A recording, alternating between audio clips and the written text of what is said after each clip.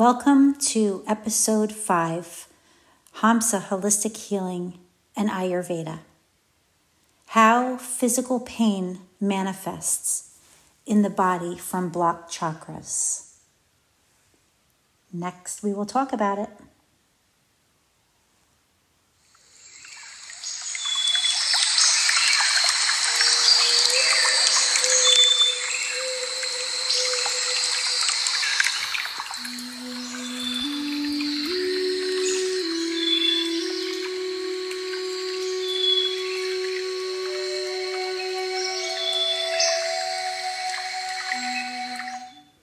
Welcome to episode 5 at Hamsa Holistic Healing and Ayurveda.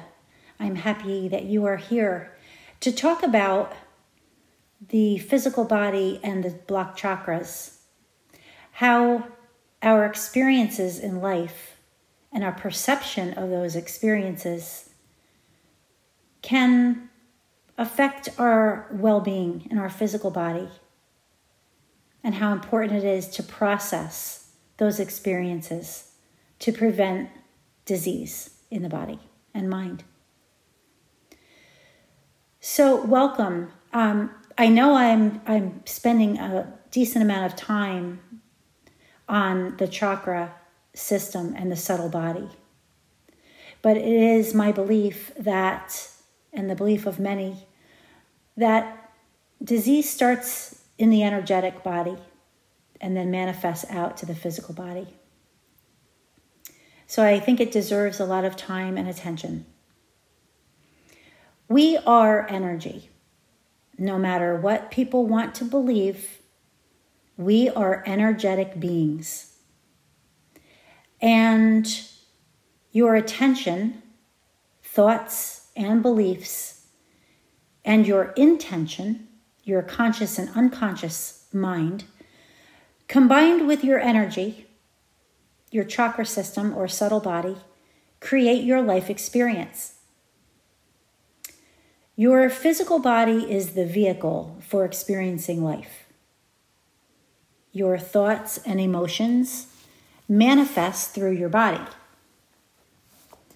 Yet in energy terms, your thoughts and emotions are created and reside in separate bodies or planes of awareness. In a perfect world, that is what's supposed to happen. Your physical body can become a storehouse, however, for ignored, unacknowledged, and suppressed emotional energy. The body is an integrated system. We all know that the mind-body connection is real. Well, the emotion-body connection is also real. If you're not processing certain feelings, such as anger, anxiety, or grief, you are suppressing what you won't allow. These suppressed emotions have nowhere to go but down deep inside into the energy system or our chakras. And there they sit and fester. But where exactly do these suppressed emotions go? You actually know because your body is telling you. The body is a storyteller. Got chronic pain? Digestive issues? Do you suffer from pain in your throat or your head? Do your joints ache? Your back hurt? That's the story your body is trying to tell you. It's letting you know where you've suppressed emotional energy and how it's impacting your overall health. The chakras distribute energy through the etheric part of a person is where the chakras are hard at work they're energy centers within the body. And they're distributing energy to all of our organs, glands, all of the bodily systems. They're a complex system for delivering energy that works most effectively when unencumbered by blockages. Have you ever seen a fan operate? Well, of course you have. It's spinning and turning. But if a bunch of strings were caught in the blades of the fan, that would certainly impact the fan's performance, and it wouldn't be able to spin and turn and provide us with a nice cool breeze. Your chakras function like a fan too, spinning. They work in two ways. They work sourcing energy into the chakras and releasing energy out of the chakras. So there's a pulling in and a pushing out. Inflow and outflow. When you stuff a bunch of suppressed emotional energy into a chakra, that feeds energy to the physical body and it will clog up the works. So if you're stuffing all of this anger, pain, grief, fear, trauma, anxiety, if you're stuffing that energy, it will just finally find its way down into the physical body and it will clog up the works of the chakras and they won't be able to spin anymore. Over time, less vital energy flows into the chakra and less vital energy flows out. And therein lies the block, the stagnation, and eventually the disease. The body is self-healing. We've discussed in previous podcasts the chakra-body part relationships. And certain chakras govern certain areas of the body and the organs that are in proximity of that chakra. I'm just going to do a very brief review. The chakras are 7 that we really focus on. They start at the root chakra at the base of the spine, and they run all the way up the spine to the crown of the head. The root chakra or first chakra is the base chakra at the base of the spine, and it governs the spine itself, legs, bones, feet, rectum, immune cells created from flat bone, and like the flat bone in the hip. The second chakra is the sacral chakra, and it's between like the pubic bone and right below the navel. It is in control of the reproductive system, the large and small intestine, kidneys, lower lymphatic system, the bladder, the lower lumbar, ovaries, and testes. So that is where that chakra controls those body parts. The next one moving up the spine is the third chakra or the solar plexus chakra. This is in the navel area of the body. This affects and controls the stomach, the liver, spleen, gallbladder, lower thoracic, adrenal, and pancreas. Moving up to the chest area is the fourth chakra, the heart chakra. It controls the heart, the circulatory system, the lungs, ribs and diaphragm, the breasts, mid-back, chest, muscles, shoulders and arms, and the thymus. Moving up again along the spine to the fifth chakra or the throat chakra. This controls the throat and neck, the mouth, teeth, gums, pharynx, trachea, esophagus, neck, cervical spine, thyroid, and parathyroid. Moving up to the sixth chakra or the third eye chakra is between the eyebrows, This chakra controls the limbic brain and nervous system, ears, nose, eyes, thalamus, brainstem, pituitary, and hypothalamus. The 7th chakra is the crown chakra. It is located at the crown of the head. And it controls upper brain, frontal cortex, cellular anatomy, so the whole cellular system, the skeletal system, the muscular system, skin, and the pineal gland. This will give you some insight to what chakras may need for support and clearing for optimal well-being to support a well and healthy body. You may have some clearing work to do. I'm going to guarantee, as human beings, we all have clearing work to do. We've all had experiences in our lives. That's what life is. It's experiences and perception of those experiences. And then the ones that are really uncomfortable and unpleasant, they're shoved down. And so they're shoved into the chakra system, the energetic system, where they clog up the works. And so we as humans, and we want to be well, mind, body, and soul, we have to do the work. To evolve beyond the patterns, the behaviors, and emotions that bog you down. You may have to face some truths. I mean, let's be honest. If you're suppressing emotion, it's because you are scared to face it down and move through it. This is where the spiritual practices of yoga, meditation, and Ayurveda come in. There's just no easy answer. There's just no easy method to dealing with the unpleasant experiences and perceptions of our lives.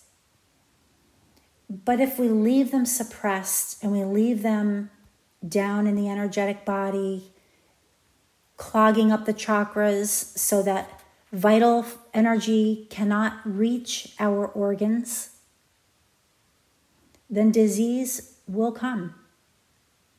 And it will come to the body part where that trauma is living and clogging and not serving you.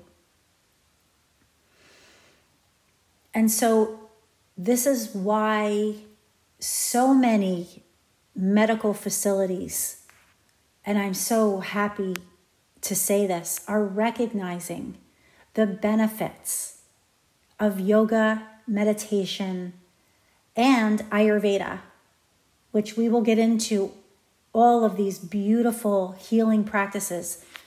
These practices that, frankly, have gotten not the respect that they deserve. Let's say that. I have witnessed miraculous benefits from these spiritual practices. And because of the impact they have left on me, I have dedicated my entire self to teaching yoga. I became an Ayurvedic health counselor, and I'm going on in Ayurveda because I'm consumed by the magic and the benefits that a lifestyle that's so simple but so profound can give people. And meditation speaks for itself. You quiet the mind, you can access the soul where all of your wisdom lives, aka your conscience. I look forward to so many more conversations and even interviewing a few guests along the way, which I'm very excited and looking forward to doing. Some real experts in the field of these wonderful, unappreciated, let's say, sometimes beautiful practices and ways of life. I mean, this is a way of life when you decide to really dig deep, unearth what's no longer serving you. It's clogging up the system and causing some blockages and then leading to disease. It's empowering. It's comforting to know that our body holds all the wisdom we will ever need. It really does. We've just lost touch with it.